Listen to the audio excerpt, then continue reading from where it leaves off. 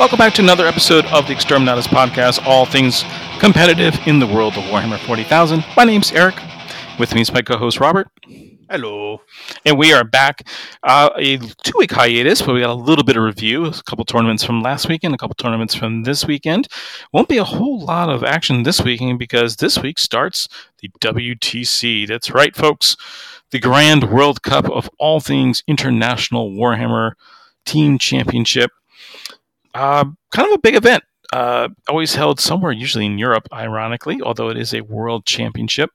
And very polarizing event. So Rob and I have very different opinions of this particular event.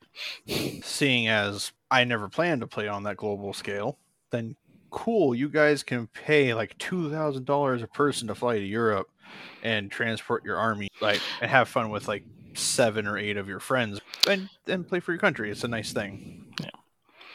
The playing for the country is a very cool thing. I agree with you. The cost is astronomical, and this is coming from America. Talk to the Australian and New Zealand team. Forget about it. Those guys pay even more than we do, and that's why some teams only go every other championship. So just because the cost is a big prohibitive area. And you mentioned carrying your army on the plane. Some players have to take 2 or 3 armies, and so that's another big issue because they may have army for their team tournament and they have another army for the singles tournament. Who knows? Oh yeah, that's right. They also do a singles event, don't they? Yeah. I know from following Scary, he took some photos of transporting an army and he has just foam trays stacked up in the above head container of the plane. Yeah. And it's just that's a little dicey. Yep. The other thing that's a little odd is these events are not, except they're in Europe, but it's not like they're in Paris or they're in Venice or London. They're usually in now would have become kind of the low cost vacation spots in Europe, like Serbia. And I think there was one in Greece a few years ago. So accommodations have been less than spectacular for some of the events. So interesting to see how all that unrolls. So this particular year. So from what I was able to see, I think they're in Belgium. Okay, that might be a little bit above board, but even that has connotations. But then that could be just coming from my family members who live in Europe. They like to make fun of the other neighboring countries as much as possible. So, hey, man, it's a pastime. It is. Other thing, though, I do have a huge respect for it is that when you do play on this international stage, we try to cover as much as we can. Time constraints really do put a damper in us covering every large event from around the world, and rightly so. We don't know the top players from Spain. The Russian team is amazing. The Polish team is supposed to be even more amazing. There is a tournament in Germany this weekend, which I'm kind of surprised by because also Germany is one of the few multi-championship winner in the WTC. So we hear a lot about players outside United States and England that are masters at the game, and only the other players from the WTC know about this. And we kind of miss out on it. So that part is kind of unfortunate. But I kind of wish there was more coverage and more openness about this. They almost take the secrecy of their lists to such an extreme. It's kind of like, we're going to have a championship and we'll tell you when we're good and ready what happened. I'm like, Yeah, I know. I think there was one year where I think it was still when Jeff Robinson, may he rest in peace, was still around, that the Team USA came in like second or something like that at the WTC, and they almost won it by sheer luck kind of thing. They've done really well, and I believe Jeff was part of that team. God, I miss Jeff. But anyway, we've had USA's been up and down, kind of like USA in many Olympic sports that are outside of our norm, like hockey and something other than basketball. But it's the trying to get coverage during the week is horrible, and it's just so hard to figure it out. And you have these other teams that do really well. Australia is one of the good teams in the rankings. Obviously, England is always a contender. Germany is always a contender, and Poland is usually the front runner. Be curious to see with everything going on in Europe this year if that will continue. So, yeah, because I know but the fact that they do differential scoring over entire battle point stuff feeds into the mentality of just beat your opponent silly to score as high as possible. Because they also take like 8-man teams. Yeah, that part I don't understand. Yeah, I lost track. I think it's 8 or 9, maybe 11. I don't even remember. It's something ridiculous. It's very high, and they also have very they are pre-made boards for terrain, so it's not player-placed terrain. It's very unique. They actually commissioned a terrain company to make terrain because that was a big issue in previous years, that terrain was of questionable quality. And so now they have their own, and I've actually seen some of it. I actually thought about ordering it for my tournament, and I kind of looked like, well, it's a start. But then again, it's a big tournament. So, they put a lot of... Their terrain boards are incredibly dense. We're talking 4 ruins in each player's deployment zones. So just huge. Yeah, and it's almost like... I have the book. I have the player manual from the pre-COVID year, because that's what I was trying to go by that and trying to figure out, hey, and then just realized, how are you supposed to move how do you move a knight through the board, because there's so much stuff in the way. So anyway, they they may know better than I do, and they'll be the first ones to tell me that. And so we'll see how it goes. It's always a very interesting event, just like any training tournament. Very skewed lists to favor certain matchups. So I'm just curious to see how it goes, but it's always an interesting spectacle. Yep, it definitely will be. So best of luck to everyone across the ocean that is currently there. Yep, and safe travels as well. I mean, one of the famous stories is the Val Hiffelfinger, who was playing for Team Canada with Tau, put his passport in such a safe location he forgot where it was. Yes, put it in his shoe. And he got to hang out with Lawrence Baker, who was playing for Team England and stuff like that, and was just a good old time. And that's when he found it in his shoe. Yeah, and it was just... This is after he'd been to the Canadian consulate and applied for a new one while in a foreign country. So yeah, remember where your passports are, kids. Yeah, kind of an important document. A little closer to home, Games Workshop showed off a bunch of new goodies. The biggest thing is it's Corn Day, apparently. So happy Corn Day, Robert. Blood for the blood god, skulls for the skull throne. May the blood flow from your foes. Yep, I guess so. I didn't get you a card. I'm sorry. Well, don't worry. I took plenty of blood from your Drukhari from our game earlier today. Yeah, we'll get to that. Oh my God. So a couple key things, some new stat lines. The Fleshhound's got a bit of a glow up, 2 extra inches of movement, a point of strength, an additional attack, and then it's true. The rumors were true. Demons have 2 demonic saves. Well, what's a demonic save? It's like an invul save, but if you have an ability to remove invul saves, it doesn't count because it's a demonic save. See what I did there? But a lot of demons have 2 different save values depending on whether it's a melee attack or a ranged attack. And the only way I can read these, I guess the first number is close combat because it's closer to the rest of the stats. Well, if we go all the way back, I mean, it's only 3 days old, but to the article where they actually show off where this comes from in the Demon Codex, and it says both saves are unmodifiable. So it's even if you have AP, it doesn't matter. It's gonna just be invulns all the time. So yes, the first number is the melee save for the unit, and then the second number is the range save. So in the example that they have on the Bloodletter, who went from strength 4 to strength 5 up to T4, by the way, and got an extra attack, but lost the leadership. Yep, but lost the leadership. They have a melee demon save of a 5-up, and then they have a 4-up demon save against shooting attacks, giving them some kind of durability of a flip-flop. But you scroll down and you see the pink horrors. The pink horrors are fragile in melee. They literally evaporate with a 6-up invulnerable save, but they are incredibly hard to move in shooting with a 3-up demon save. So I have a feeling that most of these numbers are going to be trends across all demons, where Tzeentch will have like 6-up, 3-up, or 5-up, 3-up. Khorne's going to have 5-up, 4-up, something like that. And that's how it's going to be. We're going to see hordes of demons just not get moved because one person rolls 20 out of 25 4-up and vulnerable saves on their Bloodletters. And it's just going to be scary. So there's quite an interesting changes here and there. So I'm curious to see what else is in the book. We have seen some Reddit posts of additional information. It is a bit on the contrary side, so don't know how much I really want to repeat here. Quite frankly, we'll probably get more by the time you hear this. There'll be 3 or 4 more community updates and ready to go. But kind of rely on the official sources. The biggest thing we don't have, though, is a release date. So I'm hoping soon, please. Yeah, I think they're slowly building up to it, working their way through the demons, and they were just close enough to Corn Day that they decided to do Corn first because he is the simplest one. Like, I was actually starting to read the stratagem that they showed off today, and it's 1 or 2 depending on if the unit made a normal move or not. It's not whether how big the unit is, it's just if it moved. So at the start of the fight phase, you could use this, and if you're not in engagement range with a core Bloodletters unit, you get to make a normal move of up to 6 inches.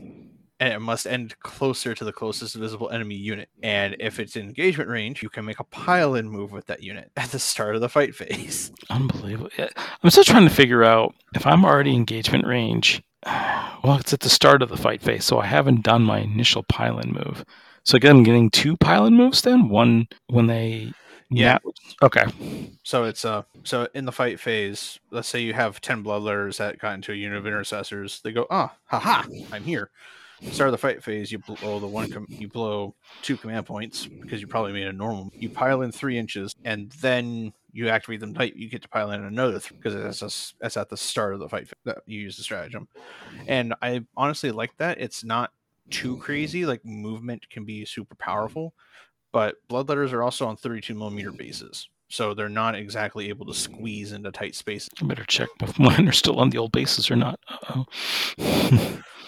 But I mean, it's also just core units, so there's no telling if there's going to, Blood Crushers and whatnot become core units or Fleshhounds. But well, it says select 1 Bloodletter core unit, so I'm assuming it's just Bloodletters at this point. Well, I know the Blood Crushers have a Bloodletter riding a Juggernaut, so it's... Oh, I see what you're saying. Yeah, that could be possible. I love those models, by the way. I know they've been crappy for years, but that's one of those. I hope those units are good. I love those units. Yeah, but continuing on with the Corn Day, we have a couple of bunny ears that aren't demonic. That is true. I was rather surprised that these came out since, we haven't no really release date for this codex either. Yep. But as the internet has said, Wally the World Eater would like to speak to you about our Lord and Savior Corn and take your skull, please.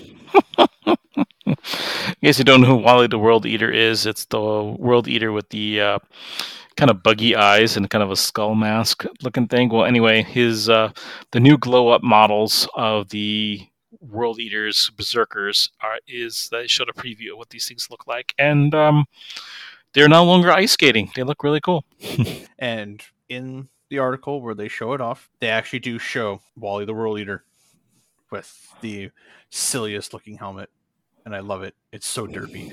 But anyway, yes, the new Berserker models are amazing. They follow more into the aesthetic of the current Karen the Betrayer, where it's more like the bunny ears they're pronounced, but they're not over the top, and they're not super goofy looking. He looks like he actually has a helmet on, and this Berserker is walking around with a gigantic chain axe and a plasma. Now, what doesn't quite look as good is the pre-heresy version.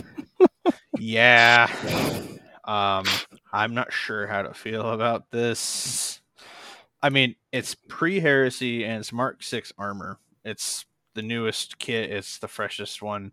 And the shoulder pads are shoulder pads, but the helmets are, instead of going to Forge World and getting all of the Mark II heads, which would be tiny on the Mark 6 body, you can have your Mark 6 heads be all bunny eared. And the trade-off is, I think it's just the way they have it painted that makes it look goofy. Because he looks like an ice cream truck. Yeah, because he has his forehead bright white with pre-heresy colors, but then he has just the visor part of the face painted red, and it's just why?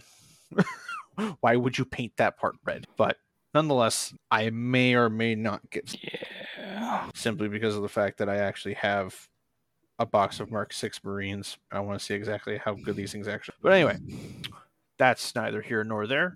Everybody, welcome Corn Day. Take the blood from your favorite fro and put it on a cake. Yeah.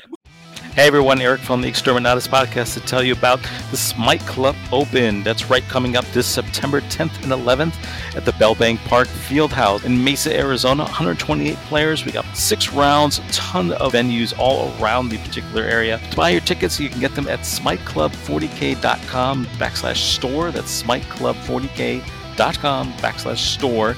Tickets right now are $60, but if you wait beyond August 10th, they do go back up to $70.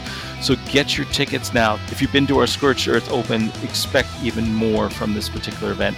Once again, Smite Club Open, September 10th and 11th. Hope to see you there. Are you a gamer that has more bare plastic than you have time to paint? Do paintbrushes spontaneously combust when you hold them? If either of these is true, contact White Crow Studios and get your models painted by a college-trained professional painter. You can contact Bo at whitecrow.commissions@gmail.com and view his previously painted models at White Crow Studios on Facebook. All right, as mentioned earlier, Robert and I got a game in today, and well, that's all you need to know. No, I'm kidding. Actually, I do want to use this as a great exercise. So first of all, as you can probably tell, Robert stomped all over me. It was not good. Hey, just because I found the gas tank of your Ravager and it blew up in your army is not my fault.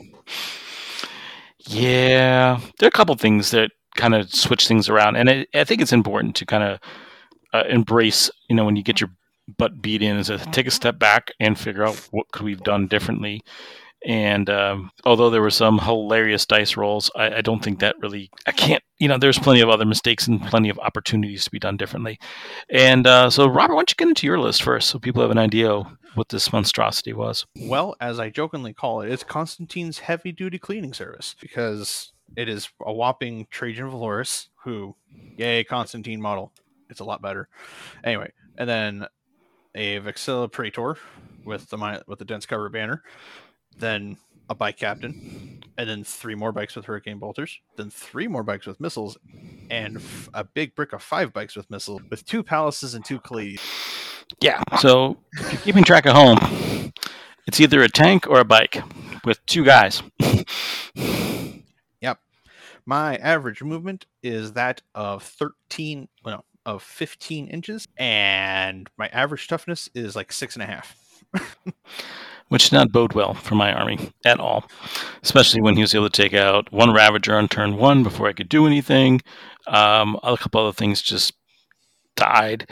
And I think for me, the biggest thing was, okay, if I can get some trades here, I can force him to start, moving around. He can't be everywhere at once. And I don't think I won any of them. It just things that normally just go through your army like butter, because we've played each other enough times where I'm like, okay, this should hurt. And I'm like, nope. Bounced right off. All right. Yeah. No, your biggest combat that you won by the sheer fact that the thing almost died was when your first unit of Incubi got into my Caladius and knocked it from 14 to 4 with some lucky invuln saves. But I mean, the fact that I was T7, you were still wounding me on 5. Yeah, that was pretty much wounding on 5s throughout the whole game, and even with the changes I made to my list to make sure, because I'd already planned on for armor contempt, and couldn't get past the 2-up saves, then all the 4-up invols, and I was like, wow, nothing was going, and then there was some hilarity. Lilith was spectacularly horrible this game. Yeah, she showed up and went, "Hey, Bannerman, ooga booga booga booga," and the Bannerman told her to sit down. Yeah. And just no, you don't do things. But then she only took like 1. After I didn't actually take her out, I walked away and she took 1 damage from a palace and then ate an entire Caladius worth of shooting. Yeah. So, to kind of put it back in the game terms, Lilith, as you know, when she attacks characters, reroll hits, reroll wounds. Robert played a stratagem. You do not get those rerolls, and that played a major role. She has 7 attacks, and I did give her the Warlord trait, so her weapons alone gives her, for every 6 to hit, get +1 additional hit. And then with the Warlord trait, Blood Dancer, she gets another 2 or 3, I forgot. So basically it's like 3 extra hits for every 6 I roll. 7 dice, let's roll the dice. 4 hits, not a single 6 was rolled. All right. Yeah, it was 2, 2, 3, 4, 4, and a 5. It's like, no. So he survived. Anyway. Yeah. So yeah, I was looking over. There's a couple things I could have done differently, and I was like, okay, I should have done. I was also really bad with my removing the right model from close combat, so I gave you a couple extra swings. That was really dumb. So I'll definitely be a little more paying attention to that. Although there's a couple, like the big battle in the middle there with the 5-man block of bikes.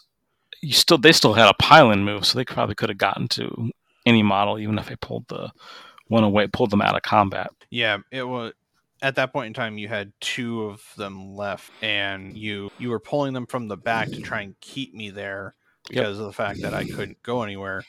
But I had the opportunity to potentially make Constantine fight again to try and pick them up and just have free movement of wherever I wanted to go. But because it was either you pass your morale test on them or I kill them, I was in an advantageous position because I had the ability to make my bikes fall back and shoot. I'd already used my esteemed amalgam, so put anything into a different shield host to zoom my Hurricane Bolter bikes just 21 inches into your deployment zone and have, they're there.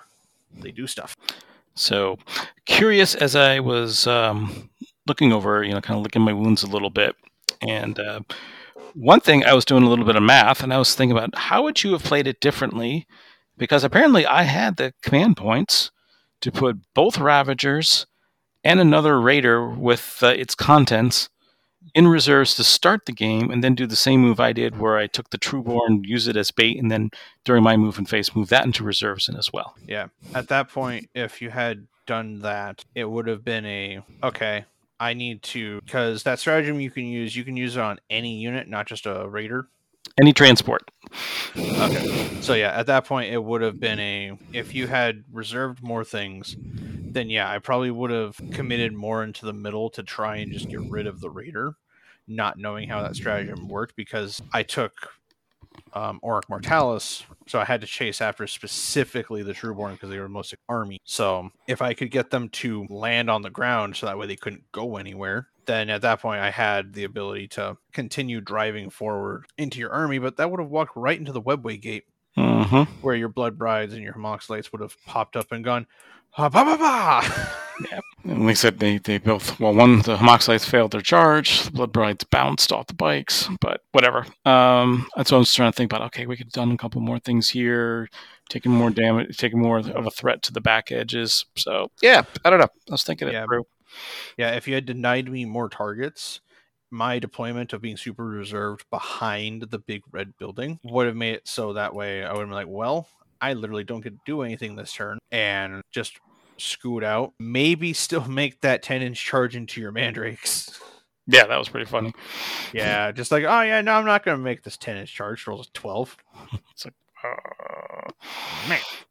But yeah, no, it was still a fun game either way, because I still need to be able to catch Ray at some point and play him against Necrons and see how well I can chew through that and prevent him from just racking. But so anyway, a learning experience, but no, it's definitely a great, well-played game, and learned a lot from your list as well, so I'm glad we got the game in, so good to talk about it. Yep, transhuman on grotesque still matters. Yeah, it didn't come up in my game with Ray, and I was actually thinking about moving away from that, and in our game today, I was like, holy cow, that was really powerful. So yeah, turning off my wounding on 2 lances just outright just went, yeah, no, I have to overcommit to clean up grotesque. But I think we should hop on over to the event from 2 weeks ago. Yeah, let's do that. Yep, good old Comfy Palms. So known for Bob Hope and golf tournaments, but yes, they actually play some 40K out there. And so tell us a little bit of the top 5. Well, top 5, we have Daniel Olivas. I know I'm butchering his last name, and I feel so bad. I've practiced it so many times. But yes, we have Daniel with Harlequins. We have Daniel Redhaas with Death Guard. We have Kyle Perry with Harlequins, Joel Wilson with Necrons, and then Chase Chappell taking it with Yanari. And in this order, from first to fifth, it's Xenos Petting Zoo, Xenos Petting Zoo, Xenos Petting Zoo, Xenos Petting Zoo, and then our local Smite Club. Yeah. Yeah, Xenos Petting Zoo definitely came out in force for this particular event. But very interesting to see a very Xenos heavy top 5. Well, Necrons with their secondary changes just get so much free benefit. And then now people are starting to explore other options outside of Hail of Doom and Craft World. So we get to see a whole bunch of other stuff. I mean, that people went, Yannari. Like, for instance, people been sleeping on Inari for a long time. So I'm psyched to see them up there. Yep. Like Chase's list is a couple of Warlock Skyrunners. It has one big unit of 3. At least I think that's 3. Maybe it's 4. I can't read that right. I can never read it right. But then it's a Farseer, a Shadowseer, the Incarn, the big scary wannabe Slaanesh monster himself. Then a unit of Cobblite Warriors, 2 units of Rangers, a unit of Howling Banshees, a unit of Stricken Scorpion, a Warlock, some Shroud Runners, a Falcon, a Hemlock, and support weapons. Let's not forget the D cannons that are just floating. And then we have a Hemlock Wraith Fighter, a Void Raven Bomber, and he brings an auxiliary support detachment of Baharok. That's interesting. I always get confused with the rules there because Baharok normally cannot be included in an Inari list. So does he lose the Inari Craft World ability? At that point, I don't know because I'm not versed in Eldar at all. But I mean, it's an auxiliary support detachment. So at that point, wouldn't he just lose all of his normal Craft World ability? Yeah, so I'm trying to think who loses what because it is separate. Yeah, because it's still an Inari detachment. So yeah, it'll just be Bahara who loses all the Craft World stuff. Okay. Who's still, redundancy powerful, but okay. Yeah. And that's not a lot of models from the way I read that. That's all. I mean, you kill the flyers, super easy if you have long range. But then after that, it's just what are you going to do? Yeah, I think the question is, how much firepower would you stick into the flyers at this point because it's interesting, like, I think of it's not Singing Spears, it's the Shining Spears. That's what I'm thinking of. It's usually what you see in an Inari list is the Shining Spears with Heart Render. Nothing there. The Howling Banshees, yeah, you do see them, and same thing with Striking Scorpions. But it's interesting. Yeah, there's a couple other components that are just. I'm curious to watch this playlist. It's very different from every other Inari list I've seen. Yeah, I think it's more of kind of like a mobility abusement because the Falcon is just a heavy weapon platform, right? It's not a transport like a Wave Serpent is. No, it is. It's just smaller. It's like it's where the Wave Serpent is a Rhino, a Falcon is a Razorback. So it does have a wide range of heavy weapons on board. It can hold, I believe, 6 infantry models. But the glow up I got, it also has the drop pod rule. Okay, so he can do deployment. Yeah. Okay. So he's got that in there. He's got, you mentioned the Incarn. It's just nasty. And provides a tremendous amount of movement as well to contest and get to all parts of the board as needed. So it really does well. Yep. And a couple of shout outs for this event. We did have some other locals make it over to Palm Springs that weekend. In 9th place, we have Tyler Hepler, the crazy bug man himself. We also have Jason Flanzer in 12th, who's on the same team as Tyler with Necrons. And kind of down here on the bottom, after a big hiatus and welcoming his 5th child to the world a little while ago, I honestly lost count. But we have our other co-captain of Matt Baugh. It's down to 36. He went 3-3. But I mean, he's also been Yeah, glad to see him get out and get some game time in. And then at that point, I think we're good to fast forward through time a little bit and jump on over to still in California, but we go over to Riverview, New Brunswick. Yeah, this is Mork's Maritime Open. So an interesting event. I originally thought of the guy from Mork from Orc, but apparently no, it's a Orc reference. So I totally missed that. But anyway, what's your top 5 look like? How dare you forget Mork, you stinking gorker? Was he cunning or is he savage? It's brutal, sir. You can't even get it right. You're rotten now. I hate Orcs. They need to die. Every one of them. But yes, so in the top 5, this has probably been the biggest shakeup of armies I've ever seen in an event that with the Nephilim book. In 5th place, we have Nathan Chow with Gene Stealer Cult. In fourth place, we have Marc-Antoine Leclerc with Chaos Knights. We have Colton McClinnis in third with Necrons. We have Nick Steves in second place with Astra Militarum. And then we have Keenan Elliott in first place with I read this list earlier. It is not Custodes. It is Imperium in all technicality, but I mean, it is mostly Custodes. Yeah, you're reading it to me as well. So it's a Custodes attachment with a bunch of armigers. Is that what it is?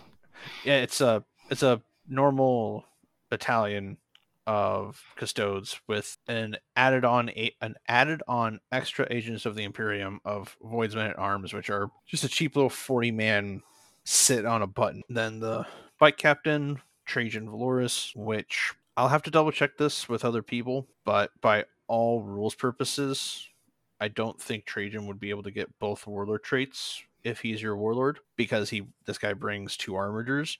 But then again, I'll have to double check the wording in the Custodes book, because I never bring allies, so I never have to worry about it. Then it's 1, 2, 3 units of Custodian Guard, 2 of them with all spears, 1 of them with sword and board, then 2 units of Sagittarium, so the shooty ones, and then we have the Achilles Dreadnought, so the one with the big spear, the Glass Dreadnought, the one with the sword and board, a single Clayus Grav Tank. I keep on realizing I spell it wrong. And then we have 2 Armiger Helvrins, so the ones with the Meltaguns as Freeblade. Now, I'm not familiar with Loyalist version of Armigers as to what Hunters of Beasts are, but I mean, they have Meltaguns and they move really fast. Yeah, it's an interesting list. This is, like I said, a very varied, highly varied top 5 is what I'm trying to say. I'm kind of shocked at the Guard coming in second. Weren't they really considered one of the worst armies in the game? And well, I mean, let's actually look at his list, because it's not surprising that if Guard shows up and you bring enough shots that you can chew through almost anything, because of the fact that their 6 is just automatically with any and all guns. So it's a normal company commander. He uses a stratagem for an extra tank ace, and it looks like has made a custom regiment, which I'm assuming has something to do with 1 free reroll because of gunnery experts and spotter details. Again, I don't know Guard, but he has 2 tank commanders, both with last cannon, track guards, which I'm assuming gives some kind of bonus to a save, demolish the siege cannons, and 2 multi-melta sponsons. Oh, there we go. Yeah, spicy. Then we have 1, 2, 3, 4, 5, 6 units of basic guardsmen. Obviously, every single one of them has a meltagun and a last cannon and a vox. Then he has a veteran command squad. He has 2 platoon commanders. Then he has a squadron of 2 basilisks. One of them has full payload. And then he has a squadron of 3 Leman Russ demolishers with heavy bolt response, a single manticore, and a single chimera. So taking advantage of the basilisk being able to just shoot across the table without line of sight all the time. Boom, boom, boom, boom. Okay. So interesting. Yeah, because when he said 2 tank cases, I was like, okay, how many tanks are in this list? Enough to give up maximum bring it down, I believe, because I believe the tank commanders and Leman Russes are all over 10. So between just those 5 tanks, that's already 10 points. Right. But yeah, otherwise, it's pretty much a guard list that I would imagine would take advantage of the 6s automatically wound. Because I know the Demolisher cannon are buckets of dice. And because Leman Russes have that, if you move half distance, you double tap or whatever that rule is. I know it exists. Because they have that is just a bunch of dice.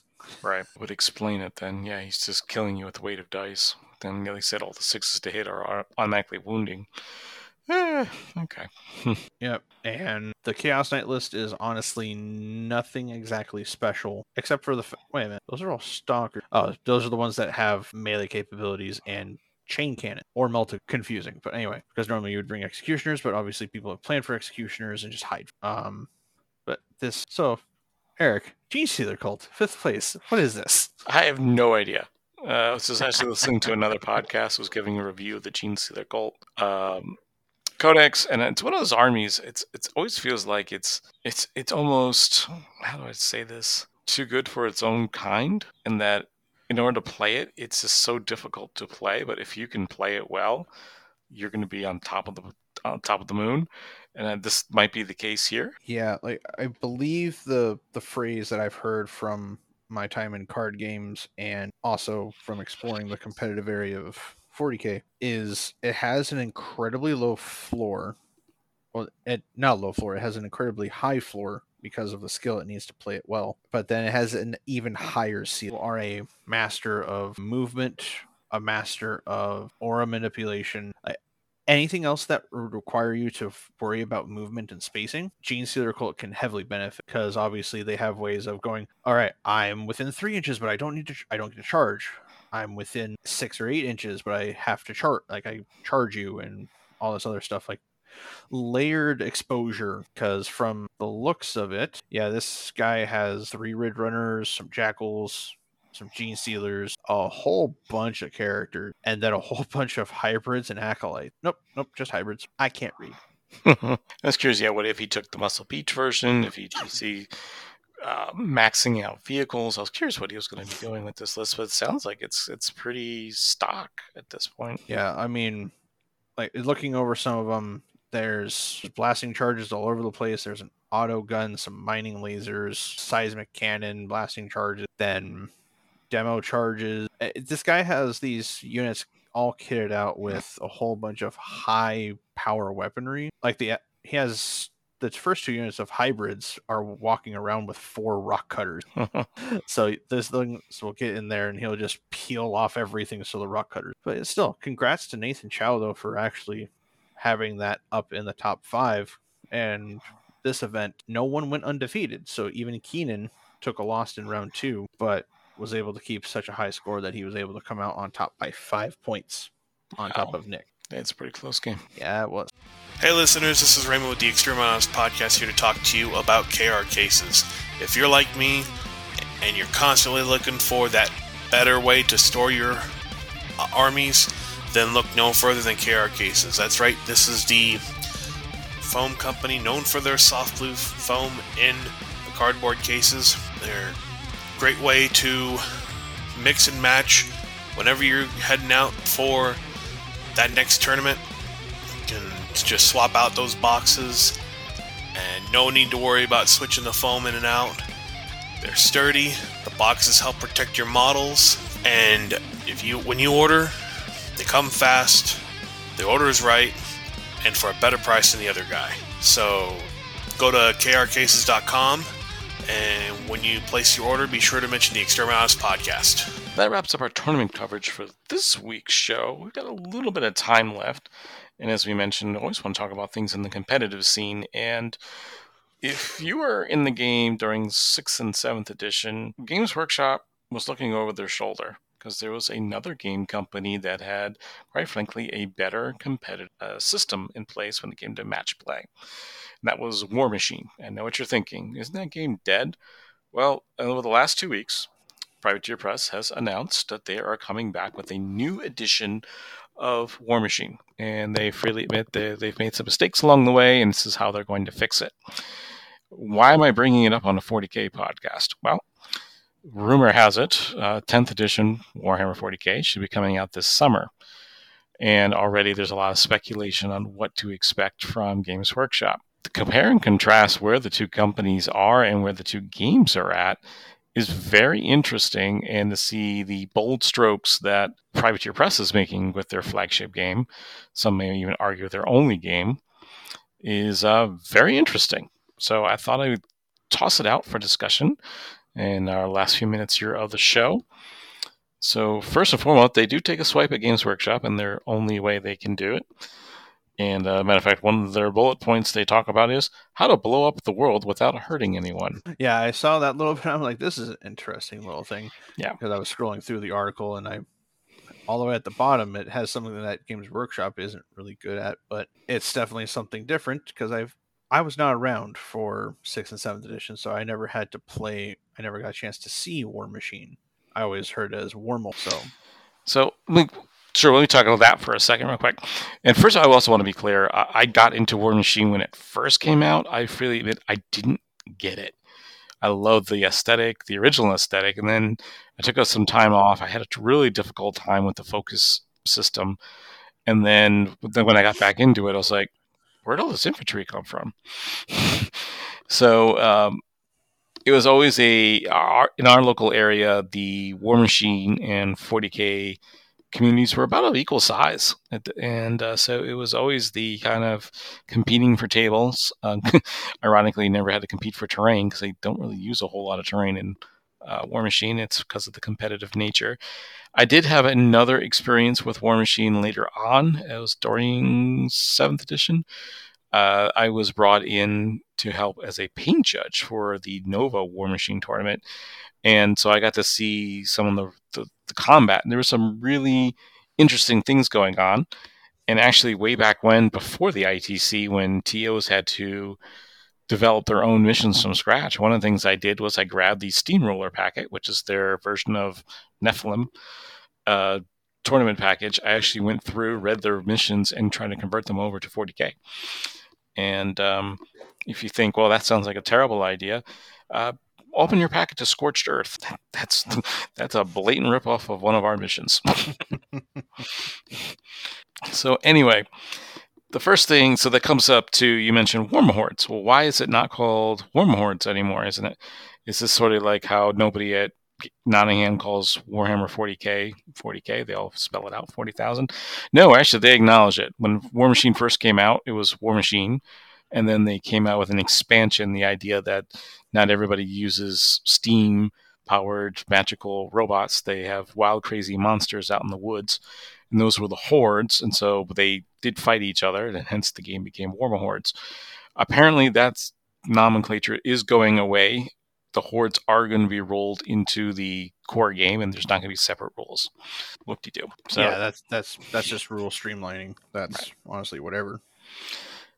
On the note of streamlining, though, they have recognized, and this is probably the biggest craziness when I read this press release, the number of models that they have is unwieldy to not only the company, to keep it balanced, but also to retailers.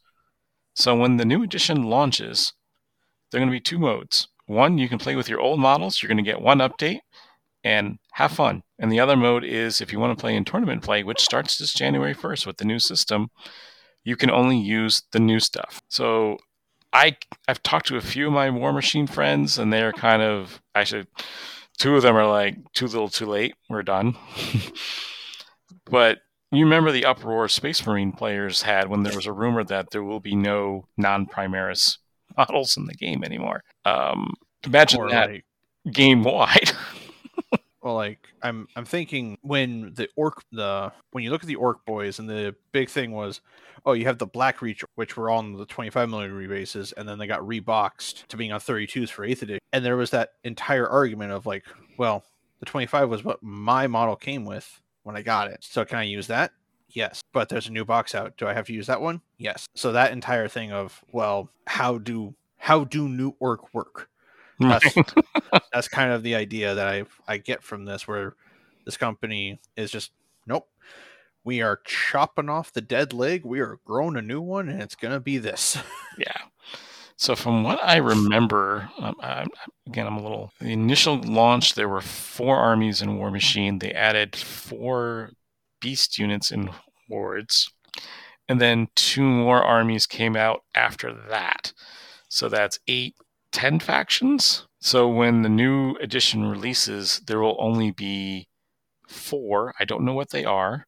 They have not announced that. And then they'll be adding 2 more that are Horde style later in the year. So imagine, if you will, the new edition comes out, and you may not only may you not have a new codex, you cannot play that army until the codex comes out. I mean, that's sure, it sucks for the people that want to get back or join this hobby as a new person, because looking at the roadmap that they have down at the bottom here, it's okay, 1, 2, 3, 4, like 4 or 5 different symbols of just, oh, hey, there's things that you can play, and it's what, like that condensed, and then I imagine that the list building is a little more creative than it is for 40K, where you can do all kinds of weird things as long as you're general is alive or something is how I think it worked. Actually, just the opposite. That's one of the reasons why I got out of the game. Was the army building was very, like, the point values were annoying, in that to use a 40k example, I have 75 points left in my 2,000 point army. There's nothing in my codex at 75 under 75 points. Oh, and guess I'm just wasting points, or do I have to rearrange everything to get a little closer? Now they use something similar to power level, where it's like 50s and 75s. But I remember several times, like a heavy jack is like 26 or 31 points, and I'm like, all right, is there like a solo, which is like a hero, like a character type model that I can squeeze in for a few extra points? And that became very problematic. And so now they're seeming to be splitting up their factions even more so. So I'm not sure what the new armies will look like going forward. It'd almost be like, I'm kind of trying to get an analogy for 40k, but I probably can't think of one for this particular one. But it's very interesting that they're willing to cut for the purposes of match play. They're willing to take a big swipe in terms of, we're going to reduce the model count that's available to the number of armies available, so it's a more balanced game. I think it's because of the fact that they understand that the people that played and still play third edition of War Machine, that's what they enjoyed, and they liked those models. They don't want people to lose out on use of them, so they give you a way to play, which is essentially Legend for Warhammer. But then they go, look, all of that stuff will not matter. We want you to play the new stuff in our new updated competitive system. The main draw of this game is the competitiveness, is what it sounds. So at that point, they can, one, drive their sales because they're a company, and two, they can make it so that way they're a breath of life thrust into the game right at the start. Yeah, I'm not saying it's right or wrong. I find it very curious. That's why I wanted to talk about it tonight. So yeah, imagine if they came back and said, with Games Workshop came back and said, okay, here are the new indexes for 10th edition, and you open your book and you're like, where's half the units? And so if you still want to play with, I don't know, your Tyrannic War Veteran Ultramarines, well, they're not Legend. They're not. And you can make the argument that, is every unit in every codex being used in competitive play? Probably not. So for the competitive players, you have a streamed down codex. For all of the rest of you players out there, have at it. You can have any model you've want. Yeah, like the way I can actually compare it is, you look at 4th edition War Machine to if competitive 40k didn't allow Forge World to exist, like I know back in old, so you would have. So you wouldn't see Leviathan Dreadnoughts, you wouldn't see Relic Contemptors, you wouldn't see half of the Custode book. That would be your competitive roster, but then as soon as you leave the competitive space, oh, here's your Forge World book, and it's this gigantic tome of all the fun stuff. So at that point, that's kind of the idea that I get from this. Mm-hmm. It's just for the sake of the health of the game, they don't want to have to try and convert old warjacks or anything else into new rules that will make the old stuff drastically different. And it's fine. And by the way, back as we talked about WTC earlier in the show, they do not allow Forge World. They do not allow fortifications, and for a long time did not allow special characters. Huh. So they literally wanted people to actually play winning by skill and efficiency rather than super crazy powerful characters. Right. That's one way to look at it, absolutely. And then that's why in the early days there, when they looked at, well, these events are allowing you always had to look at the mission, the tournament packet. Do you allow Forge World? Yes, no. Do special characters allowed? Yes, no. Is there a banned list of special characters? Yes, no. It was always like all these stipulations. And so when we do a tournament review like we do this week, it was always like, okay, what mission pack, which of these levers have they pulled on for this particular event to have what allowed? It was crazy back then. And so the streamlining that we're at least using all, most of the same missions and units makes it a heck of a lot easier. But yeah, I'm just thinking. I was picking on Space Marines earlier. I mean, even if you just go back to my codex, I played Drukhari. Good luck getting beast models and a Beastmaster. So for competitive play, could they just say, yeah, those are legended now. We're not going to come out with new models for those. I'm like, oh, okay. I can't remember anybody ever taking, maybe, I think Kaskari once in a while took a few wing flocks as a distraction, but that's about it. I mean, the days of the 20 Chimera swarm lists are long gone. That was a 5th edition list. So you could easily see some paring down there. Space Marine players, when's the last time you saw Stern Guard veterans on the table? So I think the oldest models that I ever see from Space Marines are the classic Devastator squads. Yeah. So, so what also brings it up, and I know Mike, you're listening. He's a good friend of mine, and he defines the casual player.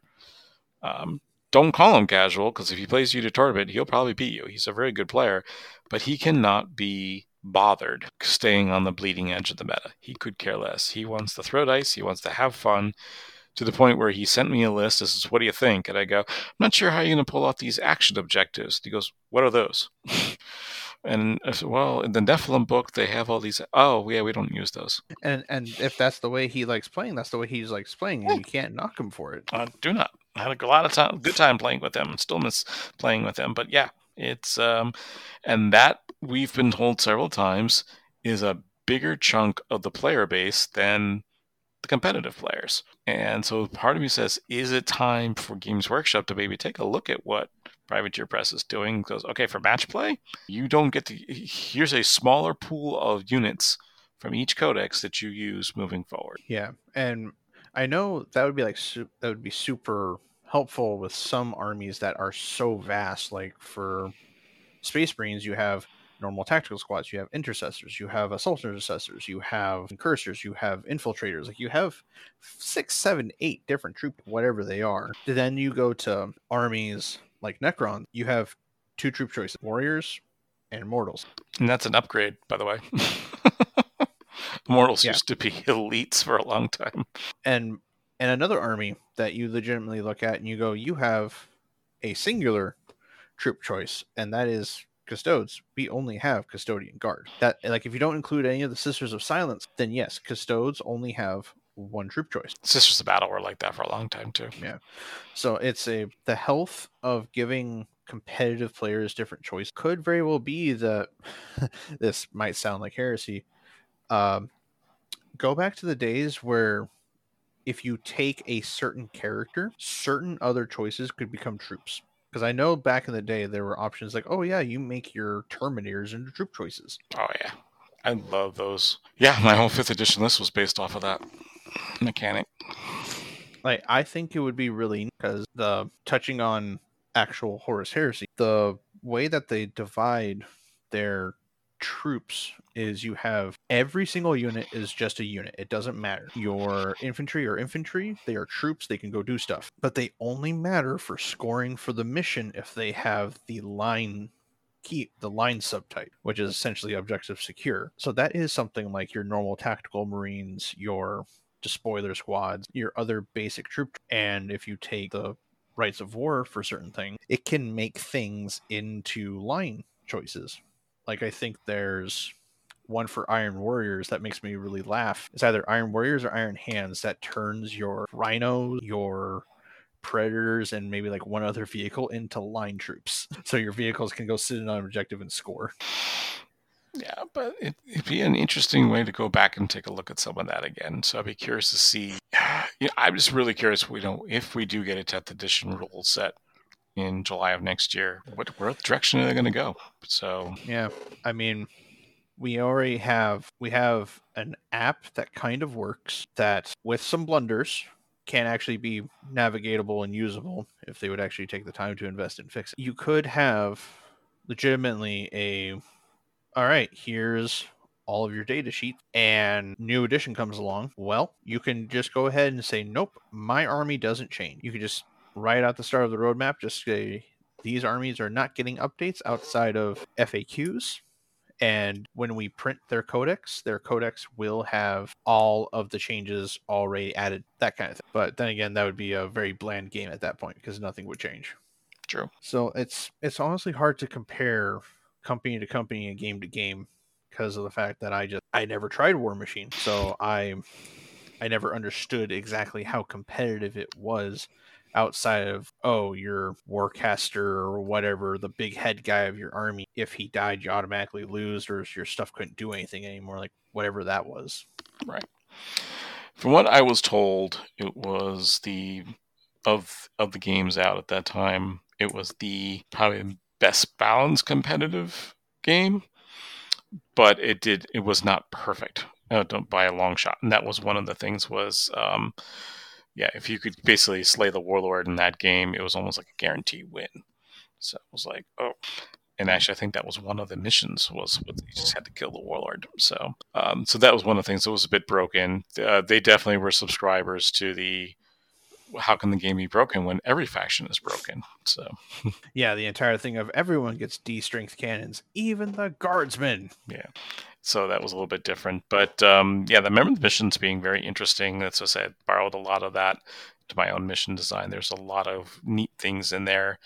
And so I'd be curious to see, just curious to see what these guys do to move forward, as well as, and also I think it's interesting that they are reducing the range to make room for new models coming in. So, I mean, we just had, again, beginning of this edition, the huge Necron refresh.